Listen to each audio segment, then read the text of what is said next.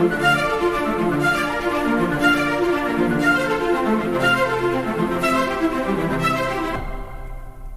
to Season 4 of the Getting Into Good Trouble podcast, where we talk about the struggles to teach you the trouble. This week, we're taking on the conflict of the Hungarian teacher protest that has left many in Hungary feeling helpless and angry. After restrictive government retaliation, protesters again took to the streets to reinforce their right to strike as citizens. On November 18, 2022, Hungarian students, teachers, and parents formed a 6-mile human chain in Budapest, protesting for higher teacher salaries. Several teachers were fired at the Budapest Secondary School for joining the movement, with nationalist Prime Minister Viktor Orban navigating his most formidable economic challenge since taking power in a 2010 landslide. Fueled by the fallout from the war in neighboring Ukraine and falls in the foreign currency to record lows, Hungarian inflation is on track to scale a 26-year high next year, while analysts expect economic growth to stall. From their combined monthly salaries of just over 500,000 forints, or $1,270 US, they have barely any money left over for paying rent and bills. To become a teacher in Hungary, you must have a master's degree in teaching. This degree costs on average $4,000 and takes 3 years to acquire.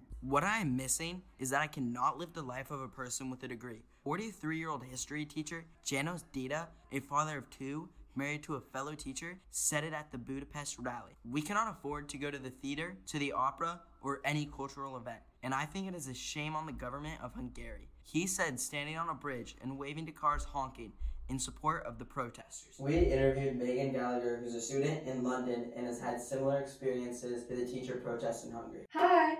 Hi, how are you? I'm great, how are you? I'm fantastic. Okay, awesome. So we're doing the teacher protest in Hungary, and this is obviously last minute, so just right off the bat, do you know anything about the protest?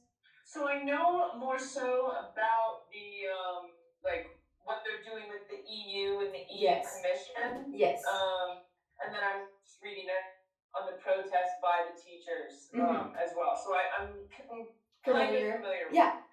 So obviously it's about the underpaid teachers and just how the Prime Minister has the corrections funds from the EU. And so we just have some general questions, like if you're an educator in Hungary right now, would you participate in the protests or would you stay by?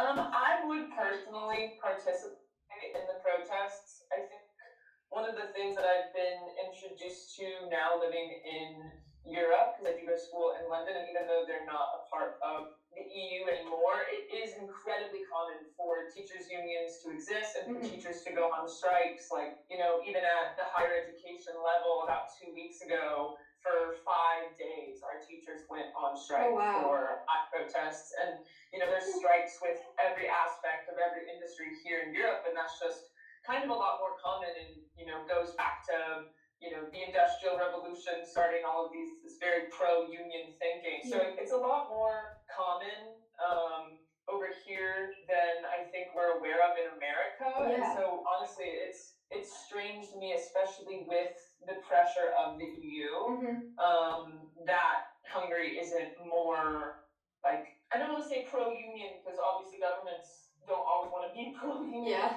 but aren't more allowing of unions to exist. Yeah, wow. And then, do you think that the raises they're asking for are reasonable? Like, do you think it's reasonable that they're asking for higher wages? I definitely think so, because I think, one of the big things that the EU and then also, I feel like society wants is the proper education of their children. Yeah. And for a developed country like Hungary that is a part of the EU, for them not to live up to certain education standards and public schooling standards, that's going to impact their children, way more than any teacher putting their foot down saying, hey, I need to get paid more. Because if you have, teachers who aren't getting to have a living wage and aren't in good conditions, you're going to lose a lot of really passionate, talented teachers to different industries who could help educate and empower new generations. Absolutely. So I think it's very reasonable. Yeah, absolutely. There's been a lot of controversy in Budapest over student participation in the protests. Do you believe students should be allowed to be involved? Yes. So I know at least here with the union protests, specifically with the schools inside London, there's this phrase about the picket line, and it's basically students, there's a way for students to be a part of it that's like safe and protected for them to show their support while not necessarily and so I think that is definitely, that shows a more united front with the teachers and with their cause. So I'm all for it. I actually some of the pro-union like I guess marches. Oh, what was that like? What was that like being in the protest? It was really interesting because specifically what they were asking for higher wages as well with the London protests, and it's just teachers basically saying, hey, this is something that I really care about, and this is something that I'm really passionate about, and I want to be able to share this knowledge, but you're asking way too much of me, and you're not paying me enough for the work that I'm putting into. So it's like some surplus labor value. It's just really unsustainable. Yeah. How much of an impact would a lack of teachers have on the students? Like, do you think that would really impact the students' education? 100%, because I also think, even Miss Fancher's daughter, she's a teacher at a public school in Atlanta, and you can just see how, she cares so much about the kids and how there's such like a passion and emotional connection with teachers who are in situations where they're getting underpaid, but they care so much about the kids. And that is so much of an impact specifically within lower education. And then with higher education, that's what helps spark new ideas and new creatives and, new development ideas. So I think teachers are insanely important. Yes, extremely. Do you think it's appropriate for Prime Minister Orban to be withholding raises because of the EU refusing the recovery fund? I do not think so. I think because, that's part of being in the EU is that they've been given 27, super milestones. And, that's part of the conditions to be a part of the EU. And, if he no longer wants to follow those rules, then that's going to have even more serious implications for the entirety of his country and for the entirety of recovery plans for Hungary and for his country specifically, especially as the Ukraine situation kind of continues to spread with the implications of all of that economically. So I think it's incredibly important to be complicit with the EU, especially now for a united front. Totally. Striking in a profession like teaching not only affects the educators, but it also affects the students' ability to learn. So with that in mind, is striking still effective? I definitely think so, because I think it's one of the ways to show, hey, you can't do this without me. Yeah. You can't do this without teachers. So what are you going to do if we all decide to leave? So by showing what it would look like with even, 1 or 2 days or weeks at a time, the teachers here in London took off about 6 days throughout a 2-work week long period. And, we all missed out on a bunch of education, but it was one of those things where it's like, they're putting in so much effort when they are working that I would say probably, if anything, the hours probably equal out because they're doing so much overtime. Yeah, seriously. So I'm all for it. Yeah. Continuing with that last question, can you think of a more effective method of protesting for this certain situation?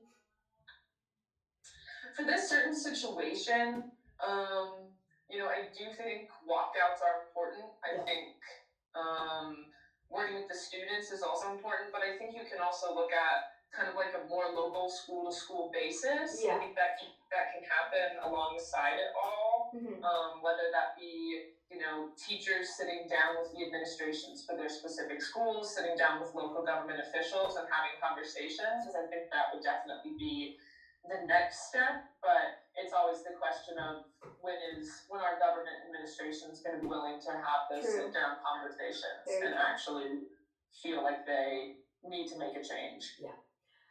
What are some next steps that a protester can take in this? For protesters, I think raising awareness obviously is always a big thing. Public discourse is a big thing. So I think, hosting town halls and hosting meetings where people can have the conversations kind of like you and I are having right now, where it can be like, okay, what else can we do? Having spaces to have public discourse, especially in a post-COVID-19 world, I think is incredibly important. So I think, honestly, the more conversing that people can have and the more that, you can empower other people, students and teachers alike, to think about the next steps, who know that community and who know their, community resources and stuff like that. I think those would be the next steps is the conversations as well as the awareness around it, just overall public discourse, honestly. Okay, cool. That's great. Can you think or have experienced a situation similar to this? I know you've been in the protests. Could you tell us more about that? Yeah, so specifically within the unions at King's College and with the University of London system, it has to do with overtime hours as well as a wage gap for minorities and for women professors.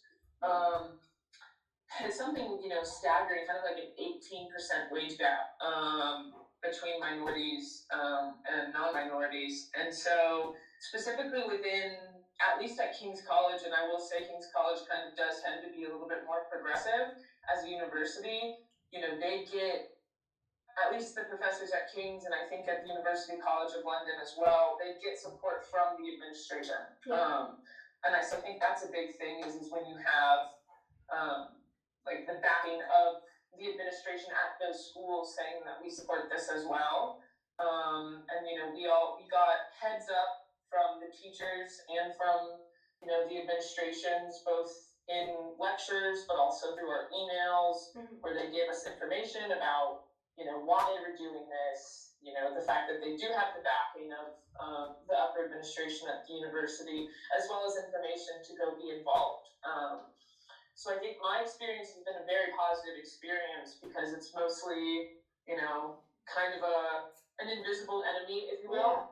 We're not really I didn't really have to face one-on-one or even group against like somebody saying no. It's more so just the awareness, hoping that it can get up to the higher levels of government. For sure. So clearly education has become an underappreciated profession. Do you think the issue in Hungary is or could be becoming more relevant in other parts of the world? I definitely think so. I think, one thing that, there's almost, especially in the post-COVID-19 world, not to say that we're even really out of it, but, that showed, if anything, the need for teachers, the need for schooling, but then it's also shedding light onto the conditions that were already kind of there beforehand. But then you're also just seeing more and more, like global inequality and what that looks like, specifically within the rise of like the dependence on technology for teaching.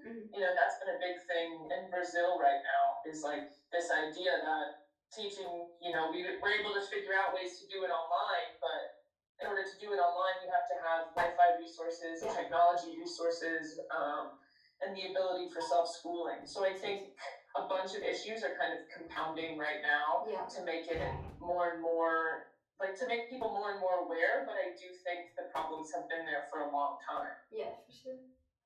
So that's all we have for you today. Do you have any final thoughts you want to share? I do not. I mean, if you guys need anything else, just let me know. Thank you for listening to this episode of the Getting Into Good Trouble podcast. We hope to see you next time.